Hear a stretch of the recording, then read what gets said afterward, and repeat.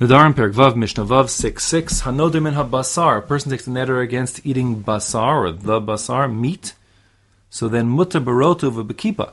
So meat he can't eat, of course, but he could eat rotev, which is like gravy that comes off the meat, and kipa, that's the gel that congeals from that gravy. They're actually quite similar. Some of Farshim are bothered by the fact that rotev and kipa seem really to be one and the same thing. So chiddush of kipa.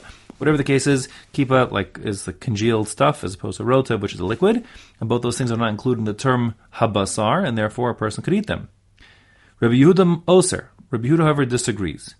Rabbi Yehuda understands that since there's meat flavor, if you will, and we like tam ke'ikra, the taste is like there's actual meat particles inside the gravy. So therefore, if you say when you eat meat, that includes gravy. Now, Maasav, he tries to bring a proof to his point, because he says, Rabbi Yehuda himself says, it once happened, V'asar alai Rabbi Tarfon beitzam shnizba shlu imo.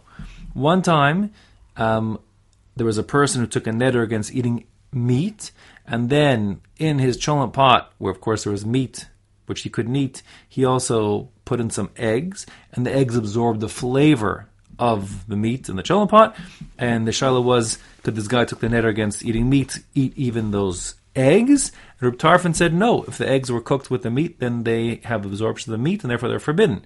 So you see, says Rabbi Yehuda, that the flavor alone of meat inside of it, those little, it's like tam ke'ikra, there's little bits of meat there, meat molecules, and therefore it would be forbidden. Amrulo, the rabbis reject this. They say, listen, v'chen hadavar, of course that's true. What Rabbi Tarfon did is correct in that scenario. But Masai, you want to know what the scenario was? Bizman sheyomar basar ze alai. The guy said the meat in that cholent pot is forbidden to me. And therefore, of course, all the meat, including all its particles, some of which ended up inside the egg, are forbidden to him, because we say tam ke'ikar, and some of the forbidden meat entered into the egg. But if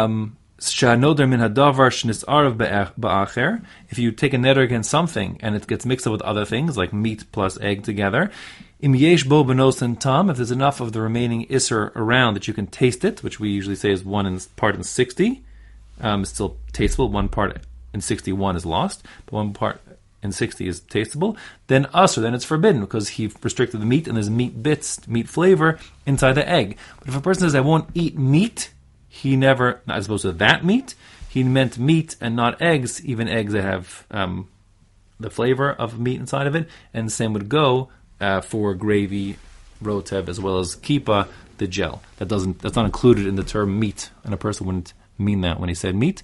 And the fact that it has flavor of meat doesn't matter because he didn't restrict this particular meat, say the chachamim.